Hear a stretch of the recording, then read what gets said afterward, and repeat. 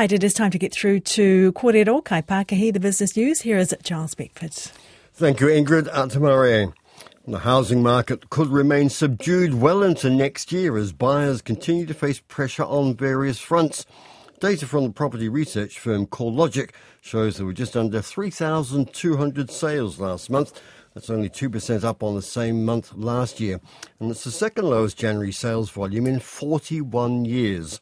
Average national property values rose 0.4% in January, but they're down 2.7% from a year ago. CoreLogic's chief property economist, Kelvin Davidson, says in the near term, the high official cash rate is likely to put pressure on short-term mortgage rates, but there are also some longer-term issues. Certainly wouldn't be a surprise if we see limited growth again next year, and that would be reflecting still pressure on household finances from mortgage rates. Affordability is a challenge. We've got caps on debt-to-income ratios coming, so the absolute expectation there is that if and when mortgage rates do start to fall again, that's when debt-to-income ratio caps kick in, and that provides an extra layer of restraint on house prices when otherwise they might have started to increase again. That's CoreLogic's chief property economist, Kelvin Davidson. Well, the price of carbon will likely have to nearly double to make investment in renewable energy more feasible. Carbon is currently around $74 a tonne, but Contact Energy sees the price needing to rise to $130 to encourage more people and organisations to decarbonise and reduce their emissions. The firm's chief financial officer, Dorian Devers, says the price must rise to make investment in renewables commercially attractive. What the carbon price needs to be for economic substitution from fossil fuels into renewable energy for things like electric boilers without government subsidies, because under the new government with getting rid of the corporate welfare, I think the carbon price is going to be used as the tool to enable decarbonisation.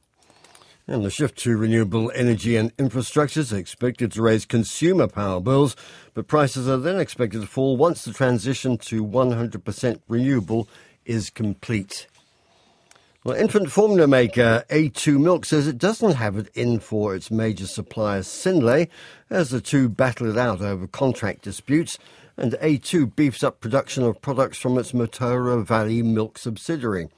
The Synlait issues didn't rate any substantive comment in the half-year earnings report, although in a briefing the company told analysts they've not discussed whether Synlait needs a capital raising, nor whether the Dunsandel plant of Synlait might be for sale, which A2 doubts. A2 Milk's chief executive, David Bortolussi, says Synlait's problems are its own and they're not tied to their contract disputes. I think the main concern that Synlait has as a company at the moment is their capital structure. They've announced plans in relation to that in terms of pursuing the sale of Dairyworks, and hopefully with the support of their banks that will solve that issue. They've also said they're considering other opportunities or alternatives in relation to that. We're not aware of those. If and when they become public or they approach us, then that'll be something for our board to consider at the time. A2 was pleased, told investment analysts yesterday that with a better than expected first half result and moderate lift in full year earnings, that sent its share price up nearly 14% to a 7-month closing high. We should note that A2 Milk owns just under 20% of Synlait. Now it's time to look at the markets, and Wall Street is closed for a public holiday, and European markets are generally flat to a touch weaker as the prospect of interest rate cuts recede around the world.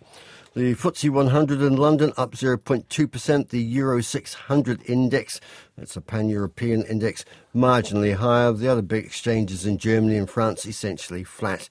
Our own top 50 index closed down 71 points yesterday, about 0.6% at 11,653. The New Zealand dollar trading at 61.4 US cents. It's just a whisker under 94 Australian.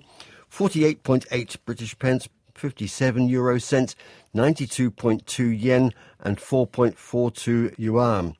Brent crude oil is just a touch firmer at $83.50 US a barrel. And gold is up $4 at $2,016 US dollars an ounce. Another item of business news this morning, the credit rating agency S&P Global Ratings is warning that the ratings for New Zealand local councils are at risk as rising infrastructure budgets and responsibilities are increasingly weighing on their finances. It's revised the outlook for 15 councils and 2 council-owned organisations to negative from stable, and says the overall trend is weakening.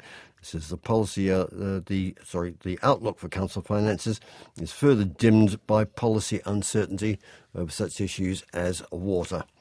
We'll have a further look at business and the markets. In fact, I should just tell you that Pāmu Farms, formerly Landcorp Farming, a weak first half result, $3 million for the year ended December.